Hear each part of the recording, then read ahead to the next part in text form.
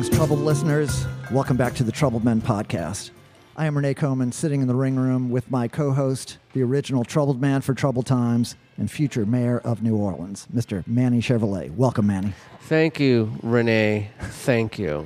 Once again, it's great to be here. How you doing, man? Oh, okay. It's great to be here in the ring room with sitting across from you, and we have a really great guest we're going to bring in tonight. Right. I'm feeling okay. Yeah. Yeah. Have things calmed down a little bit back at work? Well, they've calmed down, but the problem I'm having is the heat still. It's so hot. I know. You would think beginning of hot. October it would be, we got a couple of cool breezes last week, and we thought, oh, here it's turning. It's like, no, it's still hot as hell. And my lawn is dying. I try watering it, and it's just dying. And I did something. It's been so hot that I did something I haven't done in a while, quite a while. I shaved my pubic hair. Okay, just to try to cool yourself down? Because my unit was, needs to breathe. It's overheating? My package, Okay. It was hot and bothered. I just had to do it. And now I feel a little better from it. Really? Okay. Yeah. You gotta do that. Okay. And I'm sure women do it and other men do. I know gay men do it. It used to be a thing nobody did. But I guess it's become like a thing now. I don't know where that started. I think that maybe started in porn. With the explosion of well, it makes your dick porn. look bigger too. Okay. It makes I don't know what it does for the pussy, but it just makes it look more appetizing. I guess I have no idea. I don't know. And for thousands of years, humans, hundreds of thousands of years, never shaved their pubes. Yeah, it seemed to not be a problem. Yeah. Well, I did it, and it's not the first time I've done it. Okay. I've done it before. In fact, I remember I used to date this girl back home in L.A. And she used to get off watching me shave my pubic hair. Well, it's different strokes for different folks, I guess, as they say. But then what happened was she'd get off, and then I'd have to watch her shave her back. Okay. which was a turnoff. It was less, less of a turn-on. Was a turnoff. Yeah, I could see that. But so she could do it herself. She didn't need you to assist in any way. She was practiced. She was a art of mirrors. Art of mirrors. She would get able to do it. And, they say Keith Richards has been cutting his own hair for like 30, 40 years. I can tell. You could tell, yeah. Kind of like you. Huh? Well, no. I could never do this. In fact, my wife always cuts my hair, and she hates it because she's like, I don't know what I'm doing. And I have to say, well, sweetheart, it still comes out. Why don't you just go to a guy to cut hair? Because my haircut never comes out right. It'll always be too short or too long on the. You're going to the wrong guy. I've tried a million different people. You try people you have to pay a lot of money to, and it's always a problem. Well, you do have that Chico Marx hairdo. I'm not sure what you mean by that. Well, you mean that it's pointy on top? No. Watch those Marx Brothers movies. I can picture it's kind of it has a slope up to the top. He always wears a hat. Right, I know. So that's what I'm looking at. So my hair looks like a hat? Yeah, it looks a little bit like Chico Marx's hat. But how much more does my hair look like a hat than anybody else's hair? I mean, everybody's hair kind of looks like some type of hat, I guess. I don't know. I guess. Yeah. Well, you should come see my guy. Over on, it's right in my neighborhood, over there. Go see Bud. I might take it. It's I know it's not an expensive haircut. No, right? it's $20. Okay, well, it used to be $8. Right. It's $20. You don't even have to tip him. Okay, well, I would tip him. I would tip him. If he does a good job, I'd probably tip him anyway. You seem like you could tip. Yeah. It's because you want to develop a relationship with people. Right, he's a good guy. Yes, the only problem is you can't hear that well. Yeah, so you gotta speak up. So when you say, "How about those Saints?" he says, I was in Guadalcanal. And I said, "Okay, that's good for you, man." I've noticed that since we've been doing this podcast, I've actually developed a loud voice, which I never had a loud voice. Huh? What? You've developed a loud voice? Yeah, like even in a club or something, I'm talking off mic, but I can employ a voice that people can hear me. You've developed a lot of annoying things since this podcast has started. Oh, come on, Manny. Okay, the loud voice isn't the only thing. But anyway, go ahead. Right, so you need a haircut. Right, okay, back to the haircut. But I want to touch on something else. So, we had another round of festivals this weekend. As you know, it's one of the banes of your existence. Yeah. Is a constant festival activity. So I played at Gretna Fest, which is in Gretna, Louisiana, on the West Bank. Jefferson Parish, right over the line, and so I've been playing there on and off for over 25 years. Never had a problem. Run by Kerry Brown, the great drummer. Never had a problem. Now it's run by Live Nation. I don't know. It's not Live Nation's fault, but the guy at the parking lot, we pull up and we have all these credentials, and he walks up and he goes, "Yeah, you don't have a gold sticker on that parking pass. You can't park here." Oh. And we're like, "Well, this is the one they sent us in the package." He goes, "Yeah, you can't park here, man. You got to go over the Gretna Courthouse." And we're like, "Well, we have all this equipment." And he goes, "Yeah, that's not real." I said, "Well, what about these?" Or Joe Cabral said, "What about these?" And he shows them like 8 super official lanyards, you'd put around your neck. Yeah. And it's like, this is, it has all the watermark, everything. It's obviously legit. He goes, "Well, yeah, those are legit, but not that." And we're like, "Man, come on." It's like, we're like, we got to be on stage, loading in 15 minutes. Yeah. And he goes, "What do you want me to do?" And Joe goes, "Well, call your boss, man. Let's work it out." And the guy walks away and he comes back with a cop. Oh, my goodness. And the cop goes, so now we have the violence of the state enforcing this asshole's opinion that we're not legit, even though we got a whole band of people and my family. You just in don't there. have that parking. Yeah. Well, because we had equipment. We needed to get a ride there somehow. Anyway, he made us sit there for 45 minutes till we could go up the chain and find somebody to come over and go, "Why aren't you letting these guys in, you idiot?" Right. And then we got in. Okay. So we finally did make it in. Set was great. We opened for Jose Feliciano.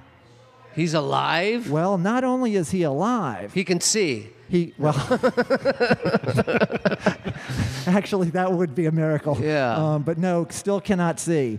Still plays great. Still sings great, man. He sings. His voice sounds as nice as it did in 1972. I know 2 songs of his, pretty much. Right. Well, I think Never was a fan of his. Everybody, really? I think he used his handicap to gain, exposure. No, But he's got a nice voice. Yeah. Anyway, that's just my opinion. Right. I never was a fan of his. Okay. Well, Trini Lopez. Yeah. Now that guy. Yeah, is you're great. more of a fan. Yeah, I like them both. Trini Lopez. Jose, Well, he's got a hair problem like you too, if I remember. He's got a solid set of hair. Yeah, I know, but it looks kind of like Danny Partridge in every episode of the Partridge Family. It's too much hair, you're saying? Yeah, exactly. Well, a lot of people... Maybe he shaves his pubes. Well, I hope he doesn't because he's blind. We'll never know. Maybe somebody do it someone for him. do it for him. Yes, yeah. Maybe his bass player. When you're a big star like that, Yeah. Well, his son does play drums in the band, and he does have a percussionist that leads him on and off the stage. So I don't know where the lines of duty are drawn. But anyway, Jose was wonderful, and he played a very long set, and he played a bunch of rock and roll stuff as well as... he did Light My Fire, right? Yes, yeah. And then the Doors covered hit. that, no, right? No, the Doors wrote it and recorded it first, and he covered it. And but he covered his it. was a big crossover hit because Right. even people that couldn't get down with the Doors and all of the edginess of that could go, "Oh, well, see, actually it is a good song even though we don't like the Doors, because look what a lovely version this is." And it was Okay. so anyway, that was a touching moment for me. So you didn't get a parking ticket, is what you're saying? No, got in, but Okay. I was screaming about trying to get this guy fired as we were driving away from leaving our car there, and the band is going, "Renee, shut up, calm down." Okay. Yeah, I can get wound up sometimes. Well. But he had it coming. But anyway. That's like a different type of road rage. It's like parking rage, yes. right? Yeah. Parking well, rage that can be even worse. Crazy. Yeah, it can be even worse than road rage. Well, particularly when this guy had nothing to gain by keeping me out. It's just you give some people he's following rules. No, well, he was just doing his job. Here's what here's that I believe that someone told him. He doesn't he's anti-Semitic. No. He didn't know I was Jewish, but the 2 guys that are Mexican were up front. So I'm not saying anything. So he was building a wall. He was building a wall. He wasn't going to let us. That's right. He's building a wall around his little parking lot, his parking domain. Because a lot of people have no power in their lives, and then you give them a little bit of power, and man, oh man, they're just gonna I understand just squeeze it for all they can. Look at our president. Yeah. Look at our president. Yeah, for sure. Oh, holy But cow. you know, speaking of rage and stuff, we're going to get to our guest. Who I'm excited yes. about our Yes, guest. very shortly. Speaking of rage and parking lot rage, I had a road rage incident just Another a few one. days ago. Okay. Well, yeah, I get them all the time, but this one, the guy. I'll just get to the point. The guy rolls down his window and says, "You fucking douchebag." And I'm thinking to myself, I was like, I think it's a good thing to be a douchebag, don't you think? I mean, for a guy, don't you want to be a douchebag? You want to be right in there? well, you know? I'm sure you didn't mean it like that, but You know, but I see your point. Yeah, but I think so I just smiled at it. Right on. You know, Well, because that's a good disarming way to 'cause handle people anyway. Yeah, I think, looking back, I think it's a good thing. Okay. If someone calls you a douchebag, well, hey, thumbs up to that. Okay, man. I'm a nation. guy. Okay. I'm a guy. Right, and right, Troubled right. Nation, it's Yeah. okay to be a douchebag. Yeah, don't. If people say that to you, just let it roll off your Yeah, back. yeah. It's water off a duck's back. Right, yeah. Okay, well, I just think it's a good place to be. News you can use, man. You I know? like that. Okay, should we get right to our guest here? Sure. So our guest is from a long line of Biloxi artists. So Gulf Coast, Mississippi artist. His grandmother was Dusty Bonget, the actress and painter. She had a long career from the late 20s to the early 90s. His grandfather was Archie Bonget, who was a New York painter and known as a cowboy painter. He painted a lot of Western scenes. And then our guest's father was Lyle Bonget, who I met the family through. He was a photographer who at some point took a very famous photograph that was on the cover of Esquire magazine of the head of a corpse from the Girard Street Cemetery, which is where the Superdome is built over. So I became acquainted with his family through his father, Lyle. And they aren't douchebags. They're not. No, they're salt of the earth, and Proudly. a real family of artists. And our guest is a great photographer. They also have they're real Renaissance people in terms. His father was a boat builder, a sailor, tree surgeon at times, did a whole bunch of different things, investor. Our guest is a ceramicist, photographer, understand a race car driver, and he's the executor of the whole repository, the foundation of their family, Dusty Bonget Foundation. And so anyway, without further ado, Mr. Paul Bonget. Welcome, Paul. Thank you, Renee. Thank you, Manny. It's a real pleasure to be here. Yeah, and, man. I wanted to interject there, but I didn't want to lay into your No, bit please. Yeah, no, we don't mind. But, I think shaving of the pubes for women demystified it. I mean, somehow I feel like We've lost something. we've lost something. It's lost some Mystery. unknowable Yeah, thing, the and mystique. mystery of it. Yes, Yeah. yes. Well, the pubes are there for a reason. It does Yes. make it look larger, though, no matter what. On both sides. On both sides, yeah. Yeah. But it's there for a reason. It's there to protect. It's Right. there Yes. to Yeah. it's there to protect. But like my whole point was, it was like, Keeps you from getting too close to the campfire. right. But yeah, my whole point was, my junk couldn't breathe. I mean, Right, it was right. so, It was so so fucking hot, hot yeah. here the last Oh, 2 absolutely. weeks. And I just had to do it, I had to do it. Push came to I shove. feel- I And feel push for came you, to shove, and hey nation, go on our Facebook page and admit that you've done it. Okay. People have done it And, before. and check out my haircut and see if you have any suggestions over a better shape that I should Right. should It's still going to attain. look like a hat. It's still going to look like some sort of hat. Yeah, Okay. I exactly. think you're right, Paul. I don't think there's any Yeah. getting around it. Okay, so I'm deflecting here. So right. where should we start? Well, you want to talk a little bit about your grandmother, about Dusty? She started off as she was an Archie, the painter. Sure. So he was a painter and she was an actress Right. in New York City. I can give you the quick, Okay, I'll the let you quick do it. Yeah, synopsis. yeah. She was really very much ahead of her time, and it displayed itself early on in Is her your career. grandmother? My grandmother. Okay, so we're talking what, like silent films or Silent films. Okay, go So She was born in 1903 in Biloxi, Mississippi, to a banking family. Her father started the People's Bank of Biloxi, and so there was a certain position the family had in the community. And by the time she was 8 or 9 years old, she was enamored of acting, and she built her own sets. She decorated her own sets. She made the costumes. She wrote the plays, and she had the neighborhood kids acting in the plays. She collected the admission. It was a penny for children and 5 cents for adults. Right on. And the people sat on the front porch, and the play was conducted in the foyer of the house on the beach, which is 2 doors down from the White House Hotel, which was built when she was a child. Oh, wow, yeah. So she had in the book that just came out, Dusty Bonget, Art and Life, written by my good friend Richard Gruber, Beautiful who's book. Director Emeritus of the Ogden Museum. Yes. That plug done.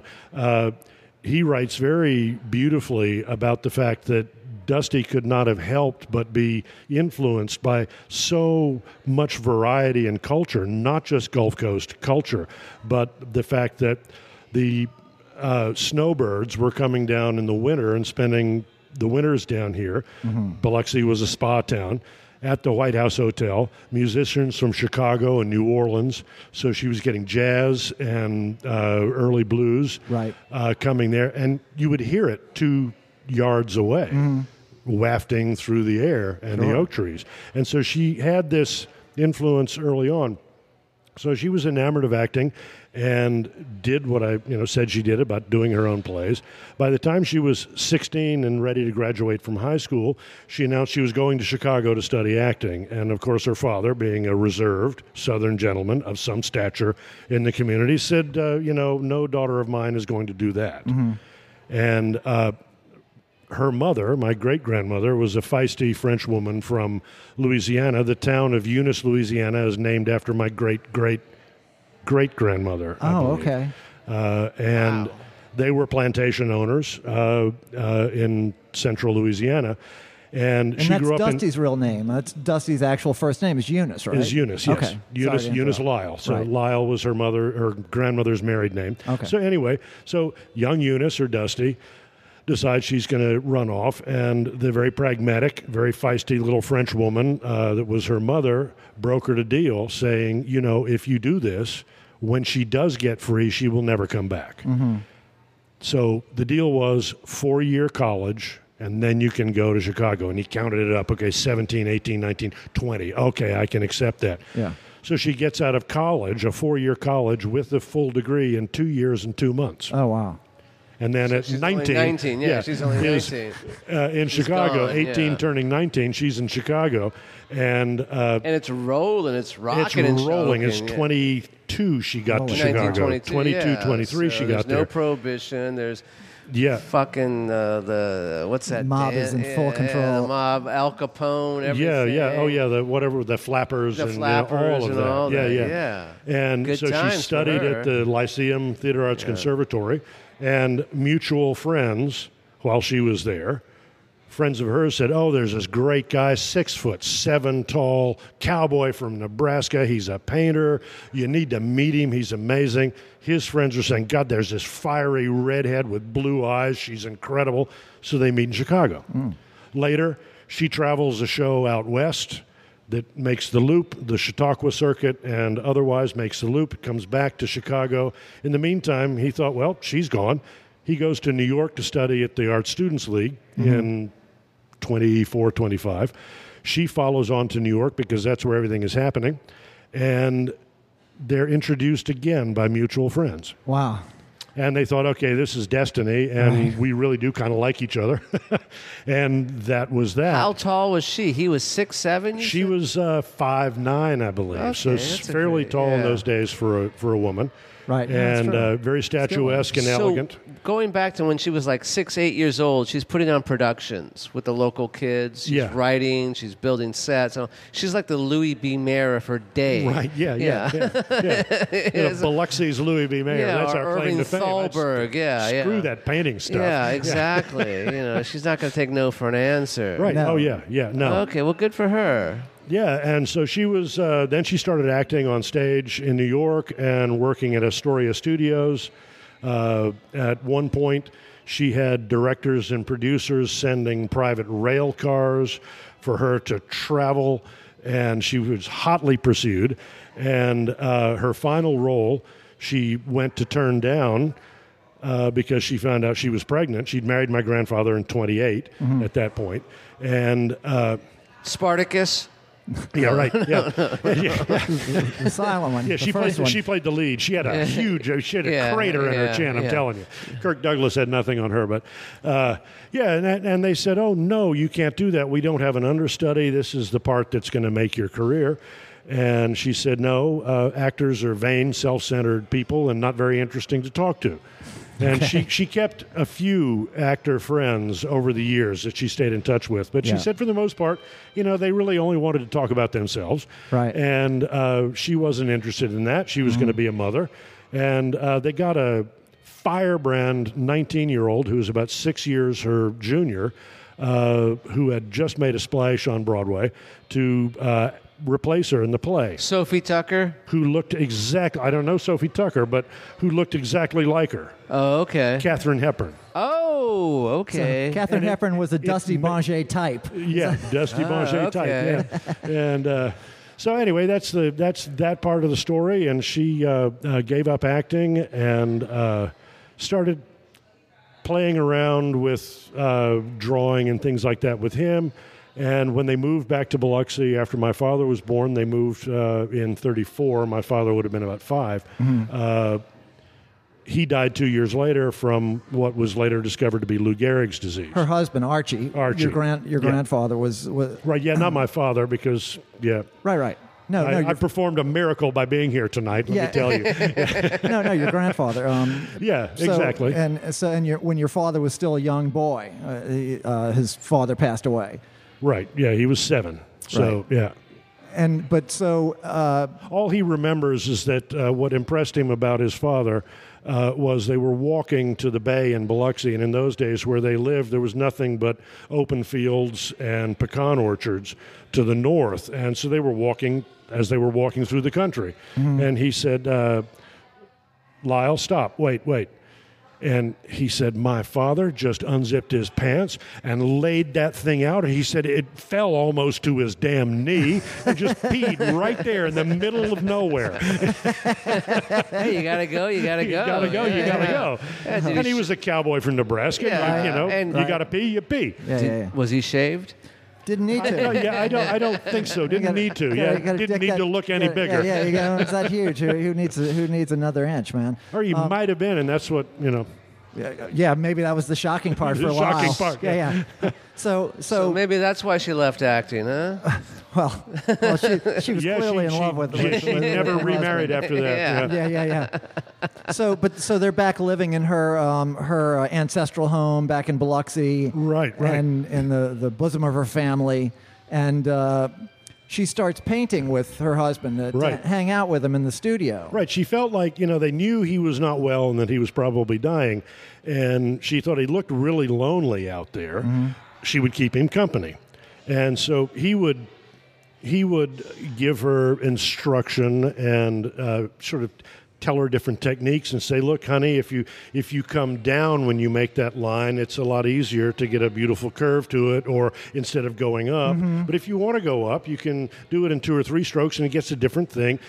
Probably there was some of that. I don't know. She never talked much about that. She said she painted with Archie. She learned some things from him, and he told her never to take formal study. Yeah.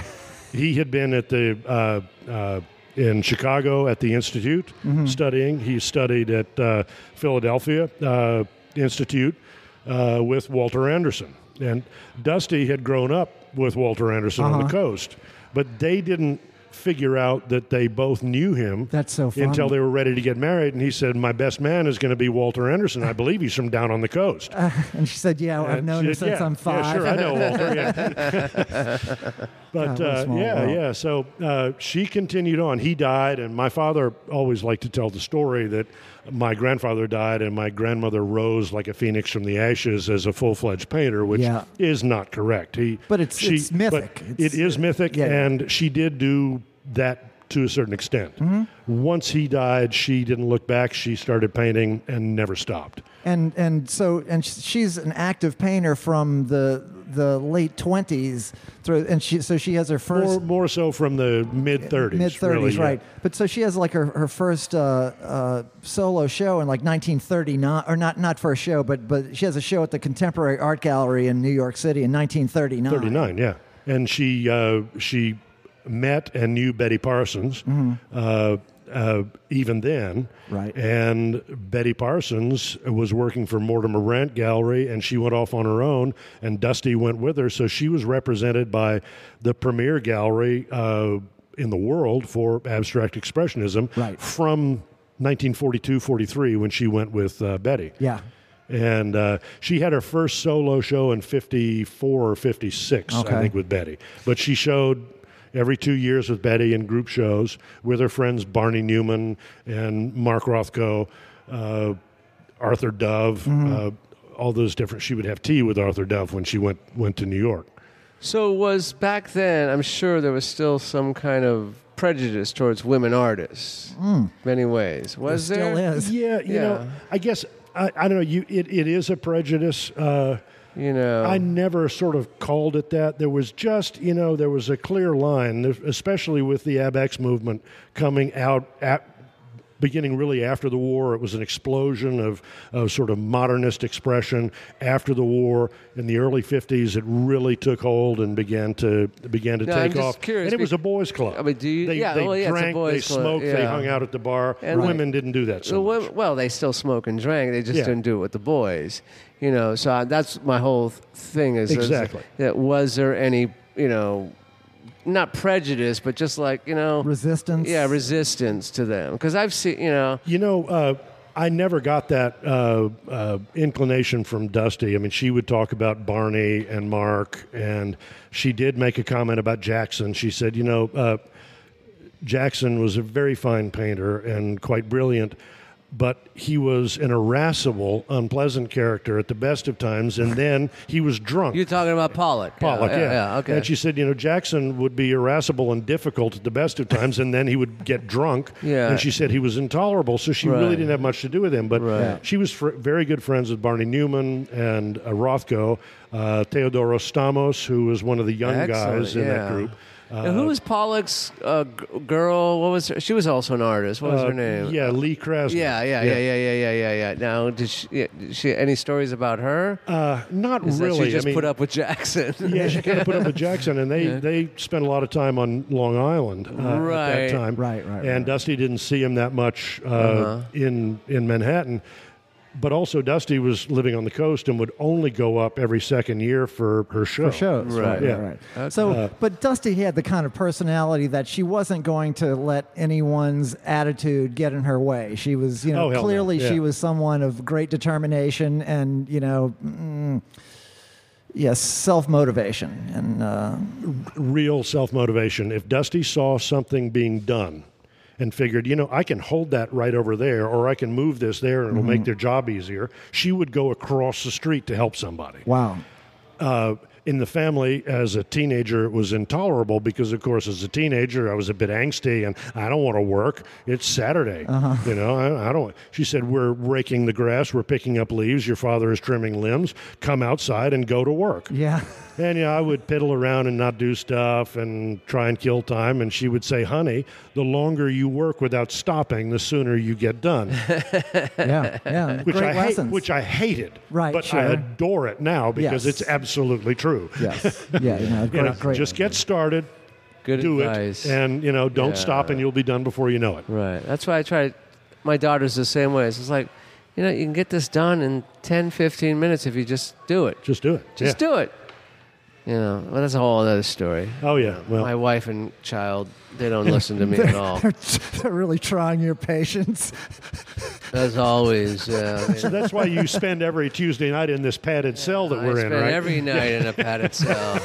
This is the one where let him out of the house. He has his own private one. His own private Idaho back over there in Mid-City. Right. But yeah, and I see, we have the Midnight Cowboy is here in evidence, not physically, but he's got his all of his accoutrement over there.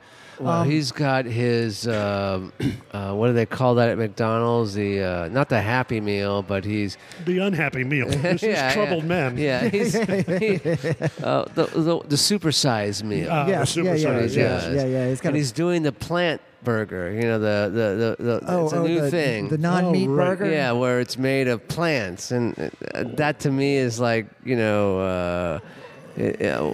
Wasn't the knock against McDonald's hamburgers that they didn't have any meat in them to begin with? It's So- people. It's people. People, yeah. Soil and green is Green, people. yeah. It's soybean, Yeah, ground up yeah. soybeans with a little bit of horse. Right, Yeah, right, right. exactly. And some of my elbow. You know, I have no idea what that means. But anyway, so let's get back to you and your Paul artist Bonget. family. Yes. So When do you start getting into it? Am I fast forwarding? I don't know, but well, I mean, you could go chronologically. So then, along the way here, Lyle grows up, your father. Yeah, yeah. And Yeah. he becomes a photographer, and he spends Okay. a lot of time down in New Orleans, and he's becomes one of the first people, or a person to chronicle a certain part of Mardi Gras, the lower quarter, kind of that had been ignored by a yeah. lot of photographers. Yeah, he was staying out of World War II at that point, and then Okay. Korea, more so Korea. Really, he was in his 12th year of college, got a master's degree in so English. he was a guy who stayed in school to stay away from the stay war. away Good from for war, him. yeah. Good Yeah, for smart him. guy. Yeah, Yeah. Korea smart kicked guy. up immediately after Yeah, after yeah. World Right, War yeah. II. 48. World's War II, as Yeah. Southerners say. Anyway, so he was in his 12th year getting a master's degree in English grammar, which is completely useless as far as he was concerned. But, you Yeah, know, I was hell, just about to say. might well, as He well. spoke beautifully. Yeah. He did have a beautiful speaking Yeah. voice. and spoke correctly. Yes, yes. He really enunciated. So, Speak correctly. Speak. Spoke. No, go ahead. I'm sorry. well, he's dead now, so he spoke. I So we think. can talk shit about him then. You can- yeah. That's what we're doing, right? I'm making stuff up as I go, If right? Lyle were here, he could talk shit with the best of them, man. And Okay. Lyle Oh, no, reminded we me would of all like be completely silent, and he would hold court for as long as you hours. let him. Right, Yeah, right, yeah, right, right. Absolutely. Yeah, Lyle was like and that's who I first met. I went and interviewed him, and he spoke. I was living in France or working on okay. ships overseas. Yeah. Right. Well, we have to get to that too, because that fascinates me. This sailing through line. Well, you guys lived right on the water. I guess it's Yeah. not such Grew a big up stretch. sailing. Yeah. Yeah. Exactly. But your father was Lyle was very much of a like a Hemingway type character. A man's man, like a Yeah. He bear hated of a the man. comparison because he also kind of looked like Hemingway Kind of in looked later like years. Hemingway. He But it said, was- "I'm not competing with anybody, Well, and no, they're not but- competing with me." But yeah, he was. You're absolutely. He was a Lift your right foot up. There you go. Thank you. You are on my Was I- core. Ah, Yeah. okay. Now lift Wasn't your left standing on foot your up. pubes or No, anything. No. You You're, said you're about to do the hokey Oh, pokey. shaved. I'm sorry. Yeah. No, he's clean. All right. So what happens? How do you get into it? So what You know happens? what? How do I Maybe get we into should it? take a break. That sounds good. Let's Yeah. take a break. We can take a because we get break. another drink. We always Oh, nation. you guys are running out. Yeah, there. yeah, See, I was yeah. husbanding my beer. Yeah, for yeah, my- no, you for gotta my catch sandwich. up. Yeah, you're gonna have to Oh, jump. you have your jump on sandwich. it. I have a sandwich, Eat up. yes. Yeah, eat up, man. Okay, nation. We're gonna take a little break and we'll be right back. All right, later. And we're back in the ring room. Back with Yeah. Manny Chevrolet. I'm Renee Yeah. Coman. Back with our guest, Mr. Paul Bonget. So, Manny, did you have something you wanted to touch on before we launch back into the Bonget saga? You want to think about that? You want to? Well, the only thing I wanted to really say was, but I don't want to say it tonight. Maybe Okay. I'll save it for when I'm really angry. Okay, good. Let's do that. Yeah. I don't want you to come off Really half cocked angry. here. Yeah. What I do want to talk about Well, I mean, is, it could have been a shaving accident. Yeah, no. Talk about half Yeah, cocked. okay, we're like That's a callback, Paul. Yeah, Nicely done, sir. we're like into football season, Mm-hmm. and this was something I want to talk about a few weeks ago when we were into preseason football. Right. Preseason football, and the Something the only nation is definitely focused on right now. yeah they're yeah. No, But- I mean football in general. Yeah, It's, football in general. But I was watching. I don't understand, how these players, like the favorite guy down here, Drew Brees. Mm-hmm. He didn't play one down of preseason football, but he suited up for every game. Yes. You know, and it was like, what's the point, dude? He's so wound up. Look, so he's injured right now. He had a thumb injury, like snap that the tendon that allows I think your it thumb was to chronic grip. masturbation. Could have been. He's a Yeah. Christian. Anyway. Yeah. Some of them really like that spandex too. Yeah. So But, I don't understand why he dresses up for preseason. Well, what I was going to say is, even he's not allowed to suit up now because he's on injured reserve. He's watching every play like he's ready to get in. He doesn't have pads on. He doesn't have a helmet. He's an animal for this. He's so wound up into it. He's like almost making the motion. It's like when I watch MMA, I find myself twisting and turning on the sofa as if I'm going to be able to turn the guy's weight. It's involuntary. I can't. So I was watching this preseason game where he's dressed up, and they announce like 2 days before the game he's not playing. Right. And they announce 2 days before the game the opposing quarterback's not playing. Right. He's dressed up too. No? He's in shorts and a hat and a t-shirt. Okay, well, and Drew's ready to go. Drew, I guess he was ready to go, but I guess because, he had to bring his Bible.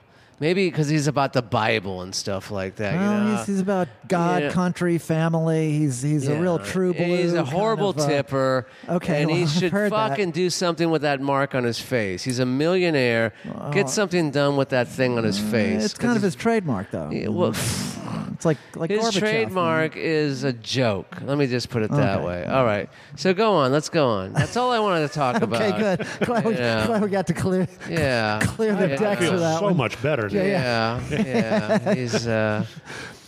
It could be these drinks. I don't know. Yeah, no, for sure they're helping. Yeah, they always do. Why doesn't he bring his Bible to the game? He tells the kids to bring their Bible to school, and then maybe he's got it backstage or back. What do they call it? The locker room. Yeah, the locker room. Backstage. Yeah, backstage.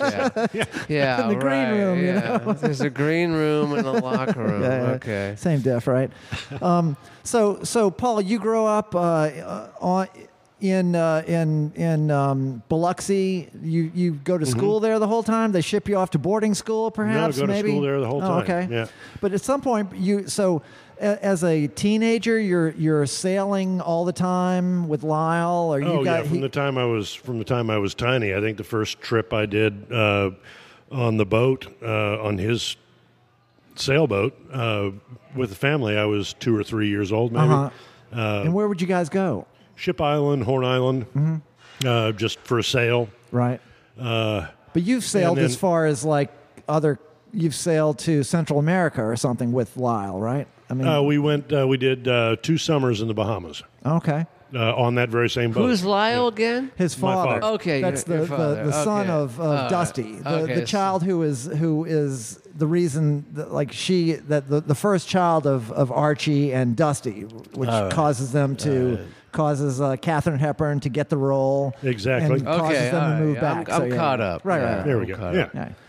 So the sailing tradition in the Bonget family, did that was that from Dusty's family? Were they already mariners or sailors? No, not really. I mean, Dusty did in looking through archival material, getting this book together. Beautiful book, by the way. Yes. Yeah, it's fantastic. And went along with this great survey or retrospective, I don't know what you'd call it, but the huge show that they had at the Ogden that showed from the middle of April until it just ended September 8th, I think. Right, yeah. Fantastic. So a good long run, the whole 5th floor, or 3rd, whatever it was. It was 50 paintings or something. It was a lot. I think there were close to 70 paintings, then with all the other works, up to about 85 or 90. Incredible, total. man. No, incredible. It was really, really a fantastic show.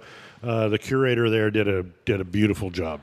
Yes, and his name Bradley Summerall. Bradley, yes, yeah. yes. And Richard did a really beautiful job writing it. We spent about 3.5-4 years on the project, and going through archival material, we discovered he wanted to speak to the present owner of the house she grew up in, which is her Dusty's nephew, my cousin, and his wife said, Oh, I have one or two family albums that survived Katrina. The house was almost completely destroyed in Katrina, and she brought them out, and I took the albums and scanned on my archiving scanner in my studio, scanned all of the photographs. Nice. And one of the ones I was cleaning, I had blown up on the computer, and I was working on cleaning it.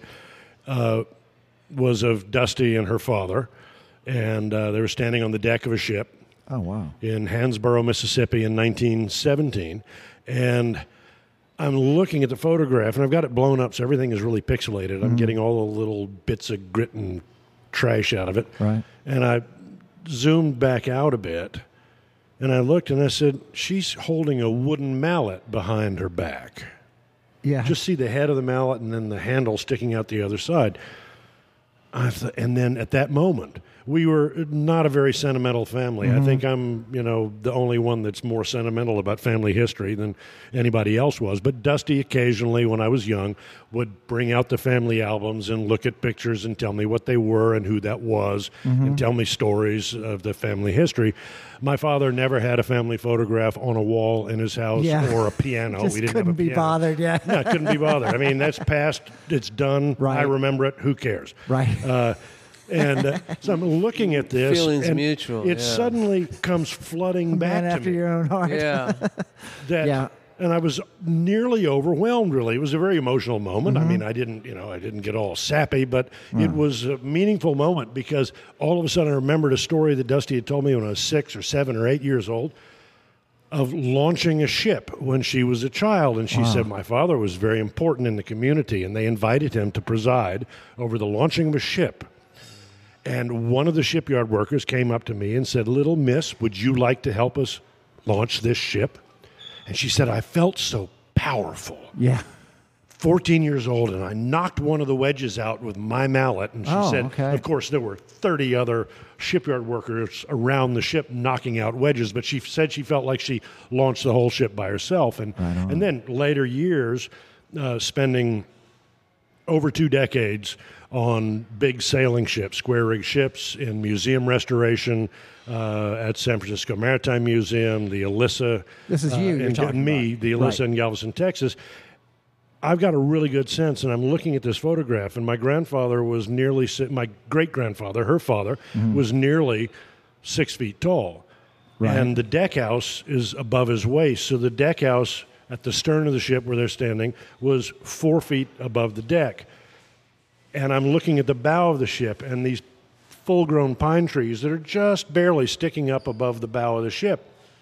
It was a 300-foot-long ship. I never imagined that we launched ships that big in Back Bay in Biloxi. The water is shallow around there. Right. But obviously there was a thriving shipbuilding community at the turn of the century. Yeah. It's fascinating. It is fascinating. So you spent, how long was your career as a mariner? You spent many years, and what jobs did you do? Well, I started in 1984. My stepmother was a doctor in New York, and she had gone on Marjorie Merriweather Post's former yacht, which was being operated as a cruise ship by a German company then, Sea Cloud. And it was a 4-masted bark, they call it, a 4-masted square-rig ship. Oh, wow. And she said, "Oh, you've always been interested in this. Why don't you write him a letter?" I got the information from the chief mate. So I wrote a letter to the company that managed the crew and never heard anything back. And, of course, I wrote all of my experience. How old were you at this time? I was in my early 20s. Okay. And you'd been sailing with Lyle since I was a kid, yeah. And so I wrote, I did 6 months in the Bahamas sailing on a small boat and listed all my experience, and I can tie all my knots and, whatever. And never heard back. And I was fixing one of Lyle's rental houses next door to his house, and up on the roof, nailing down a new roof, and my dad called me, "You've got a phone call." And I went inside, and I answered the phone, and this very distinguished English voice, the crew managers were a company in England, this distinguished English voice came on and said, "Mr. Bonjay, this is Danny Hare of Unishipping Services Limited. May I ask you 2 questions?" And I was kind of stunned. I said, "Yes." He said, "Are you afraid of heights and can you fly on Wednesday?" And I said, "No and yes." I hung up the phone after getting the flight information, and my father was looking at me. He said, "You little bastard, you better sleep with one eye open or I'm going to kill you and take your job." Oh, wow. Oh, really? He was so jealous. So jealous. You're going to sail a square rig ship. Oh, fuck. Yeah. So I went on as just as a deckhand, Okay. Chipping rust and painting and scraping and sanding and varnishing and doing all of that. And then And this was a ship that they would take passengers on? take passengers. We operated in the Caribbean and the Mediterranean. So that started my transatlantic careers. Okay. Which over a period of time, I did dozens of Atlantic How much drugs crossings. did you smuggle? Because you're doing it, man. Not enough. Yeah. Not enough. Not enough. All right, good. Well, should have been more. Listen, my older brother was the drug smuggler in the family. He and a buddy from University of Houston. My older brother. Go Cougars! Go Cougars! Yeah, Yeah. my older brother is quite the competitive sailor, and he won the Admiral's Cup one year, Cows Race Week, and so he's been quite the competitive sailor. And he and a buddy of his buddy had bought a small little wooden boat, and they spent the summer fixing the boat here at a boatyard, and took off for Colombia. Oh, Yeah, geez. well, You know what? why? I wonder why. I have no idea. Yeah, Just I like wonder Colombia, why. I hear the beaches are amazing. Yeah, exactly. Yeah. Good music. Yeah. So they did a couple of trips and Right on. And Retire. Yeah. Okay. Get out while the getting's good. That's what I always say. But you know, growing up with my dad, I mean, my older brother showed up when he was about 14, and so he's a half brother. So he came before me. So he was about 14 when he showed up. But he, and he was around when my father was arrested in Mexico and thrown in federal penitentiary for smuggling pre-Columbian artifacts. Oh, wow. And my dad always said that he was the only vertically integrated archaeological expedition in Mexico. Yeah. Because he employed everyone from all walks of life and all social strata. Yeah. Okay. And So your dad did time. he ran, about 3 weeks. Oh, okay. That's not They too bad. really didn't want him. Yeah. And He was a handful. It's more than they had bargained for. he was voted most humorous prison, Veracruz, most humorous prisoner at Veracruz Penitentiary. Well, that was a good yearbook. Because he took all of his southern landowner and field hand jokes where the field hand Smarts the landowner right. and makes a fool out of him, and he turned them into Spaniards and Mexicans. Okay. Because he was fluent in Spanish. And so How did he become fluent in Spanish? He loved the language, and from high school through college, studied it voraciously. Wow, man. And then still running away from the war, as we were talking about before the break. Was in Mexico, right? He went to Mexico and majored in archaeology and bullfights. He said he hardly went to college. He was most of the time at the bullfights, but he was there to hone his language. It's a beautiful thing to watch. I think it's gorgeous. It is. I mean, I completely understand. I don't have a problem with it. I understand the problem people have with it. But As at a the young same time, kid, I went to many bullfights in Mexico. Really? My grandparents took really? me. They took me. You're tell them about your parents. Your grandparents are please. from Zacatecas. Yeah, well, my grandfather's from Zacatecas, Mexico. Oh, really? And His grandmother played button accordion. now that you know that, you're going to die. No. we're all gonna die, Yeah, man. I know. You're going to be over. shot. I right know. Hate to break it to you. No. Yeah, I know But, we're going to die. Yeah, yeah. no. But bullfighting, I thought, I could see now with PETA and all that kind of stuff. But as a kid, at 10 years old, I thought it was very romantic. Fascinating, yeah. Yeah, it's fascinating. Well, Ava Gabor, was stolen from Frank Sinatra by a bullfighter, famously. I don't know. Maybe not so Green famously. Acre, yeah, all right. All right, Renee. I know what your point. No, Ava Gardner. Ava Gardner, yeah. Not Ava Gabor. She was on Green Acres. I know, sorry. All right. Frank didn't give a fuck. He fucked her. He didn't give a fuck Right. about her. If that's the only mistake I make tonight, I'm in good shape. All right. But we were talking about your sailing career, and I was going to jump back to, so when Lyle was in Mexico, that's when he starts taking photographs. Is that correct? Yeah. He started taking photographs then. He'd been doing a little bit of it before, but in Mexico, I think he bought his first camera and started photographing in Mexico around that time. And they went down and got him and sent him to Korea. Right. Oh, he ultimately had to go. He ultimately had to go to Korea. Oh, okay. He was with a forward construction battalion. Oh, geez. And he was very proud that he had been demoted by some the officers, the lower rank officers, the lieutenants, and sometimes the captains, were usually World War II retreads at that time, who had been NCOs, maybe made a 3-stripe sergeant position, because they weren't really smart enough to promote up to an officer. So they might max out their sergeant, get 5 stripes. Non-commissioned officers. They came home, non-commissioned officers. They would come home then, and if they had a family member in politics or even closely related to politics, they would join the National Guard and immediately get promoted to lieutenant and captain. So then Korea comes along, and these NCOs are now officers, field officers in Korea. And Lyle said he really had a hard time with them because Lyle was a nonconformist and really wanted to live his own life and didn't really fit into this structure. Right. And they would give him hell. And one of them had gotten so infuriated by Lyle, probably the time that Lyle would always salute and then lean forward at about a 12-degree angle and then 4 degrees to the right as he saluted. And throwing them off because they thought, he is leaning, or is he?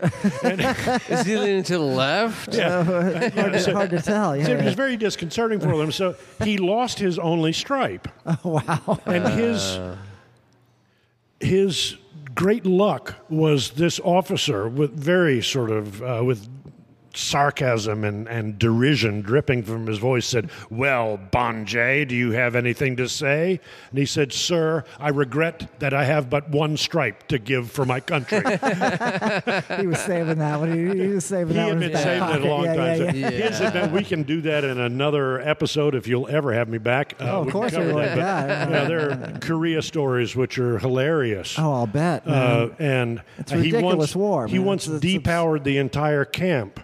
Oh. With a large, flat, semi-round stone he found at the top of the hill.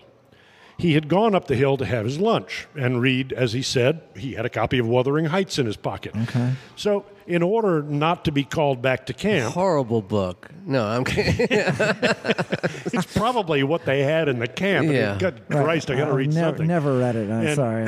Anyway, I'm bad with fiction. He would go over the top of the hill so they couldn't see him. Right. And he read his book and had a little bit of a nap, and he was getting up to go back to camp, and he looked down and he saw a little round stone that was almost perfectly flat. Okay. So isn't this fun? And he rolled it down the hill, and it went down the hill quite a distance and came to a stop. And the minefields just blew up. Right, yeah. It's even better than that because after about 5 rocks, he thought, I wonder if I can find any bigger ones. And he said it was schisty stone. It was strata stone, so it was very thin and flat. They're all like that. And there's a bunch of them. He found one that was about 1.5 meters in diameter. Oh, jeez. And almost perfectly circular. And he managed to lever it up and get it up and sent it down the hill teetering. And the faster it got, of course, physics took over and the teeter left. Right, it got and straighter it and became straighter. An arrow. Right. And he said he watched in wonder as it raced across the open field, through the first rice paddy, through the second rice paddy, through the first, second, and third rolls of barbed wire, and directly through the fence and into the generator tent. Oh, Jesus Christ. Blacking out the entire... Holy cow, you couldn't do that again if you tried, man. No, he was just... So he said he didn't go back to camp for a while that day. Yeah. It wasn't me. I was reading Wuthering Heights and taking a nap. Yeah, it wasn't me. I was reading Wuthering Heights, for Christ's sake. That's right, yeah. Well, that was a Korean War. It was a crazy time. Yeah. Crazy Yeah, time. yeah. So let's talk about you and Yeah, your okay. artwork, Yes. because we've only got a few more. We got about 15 more minutes or something. Yeah. Let's go. So what's going on with you? What's going on with me? Well, at around 9 years old, rainy morning, I was looking through Edward Weston books and Minor White books in the house, and my dad came in from the dark room for lunch, and I had been toward the back of the Weston book, and there were photographs by Weston's sons, two of his sons, Brett Weston, who actually became an even greater photographer than his father in many ways. A wonderful Greater photographer. fuck? Did you just say fuck? Photographer. Oh, Photographer. Yeah. He was. You know what we mean, man. all right. I think we all know what Paul means. You stack those nude pictures up and then leaf through them, and it's Okay. early Right, porn. I'm into it, man. I'm into it. All right. Yeah. So I announced rather brashly that Edward Weston's sons had become photographers, and I was going to become a photographer too. Nice. So at 9 years old, he gave me a 3 1/4, 4 1/4 Graflex, which is a big boxy camera that you look down into, and the image is upside down on the glass. Right. And the lens and everything goes in and out on a bellows to focus, and he taught me how to use a light meter, and gave me my first lessons and sent me out into the world. And I photographed nonstop for the next 20 plus years, and then took a rather long hiatus from it. But Now I know he told you you had to take 50 images. You tell that story. yeah, he said, I'm putting this on one of my tripods, and it was a field tripod for one of his big view cameras. And so it was, and this is the old days, folks. So it was made out of walnut or Wood, some, well, lighter wood than that. But it was made out of wood with big cast metal and brass fittings on it. So it Right. weighed a ton. Right. And my scrawny little ass threw that camera and the tripod over my shoulder and wobbled through town on my bicycle to take photographs, thinking nothing of it. But at that age, you don't think about that stuff. Yeah, Any yeah. pain is easy to endure if you're motivated. Yeah. Manny and I were hustling our asses out on Alvarado Street at that time. Yeah, that's a whole different story. Yeah, you were selling your ass. Well, that's what I'm saying. Yeah. I think we both were, as I recall. Your photographs, where do they go? I mean, you're photographing for Yeah, no. Life magazine? Being raised by, I've done one or two Times commercial Picayune. things. Yeah. No, So you're just doing it for yourself? doing it for myself. Okay. All right, Being yeah. raised by Dusty and then Lyle. Okay. Dusty, who was completely unassuming, who hated to talk about art. She said, if you're talking about art, you're not doing it.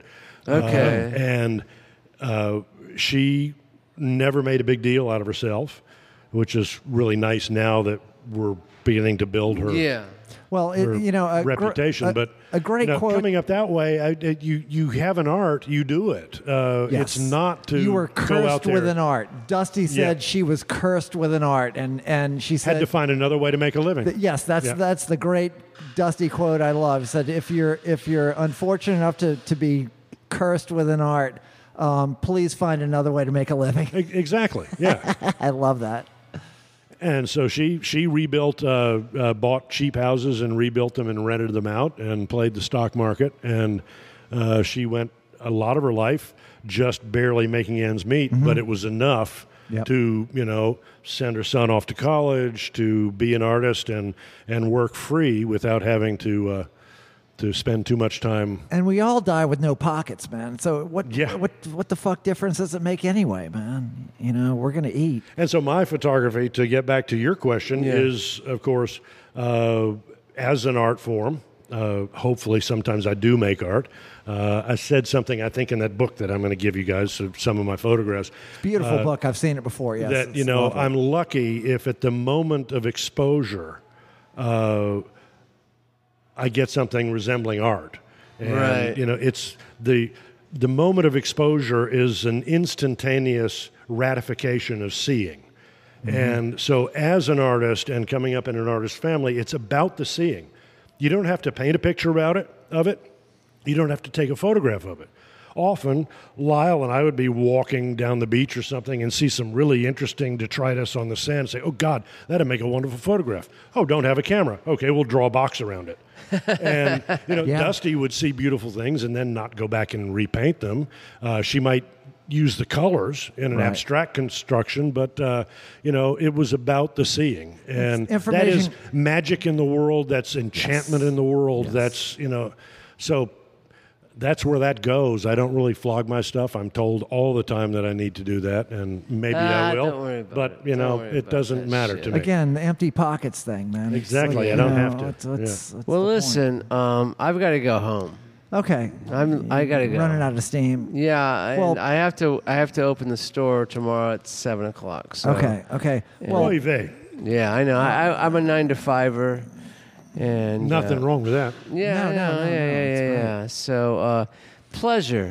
meeting Paul- Great you. pleasure, Manny. Yeah. And I hope more Yeah. experiences getting to speak with you Yeah, well, we'll have you back. on the microphone or off. Yeah, okay. and, Paul's got a beautiful voice, don't you think? He's a big man, Yeah. like his grandfather, like his father. They have a big chest cavity. You can really hear it. Yeah. Not like you and me. Like we're so scrawny compared to the Well, Bosch. because I smoke 2 packs a day. Oh, that kind of yeah, stuff. Yeah, but no, he does have a good voice. Well, thank you. Good Thank you. times. You All know, right. my dad, who had a booming voice, as you recall, Renee, Yes. one of the things he told me, he said, "Now, Paul, this is very important.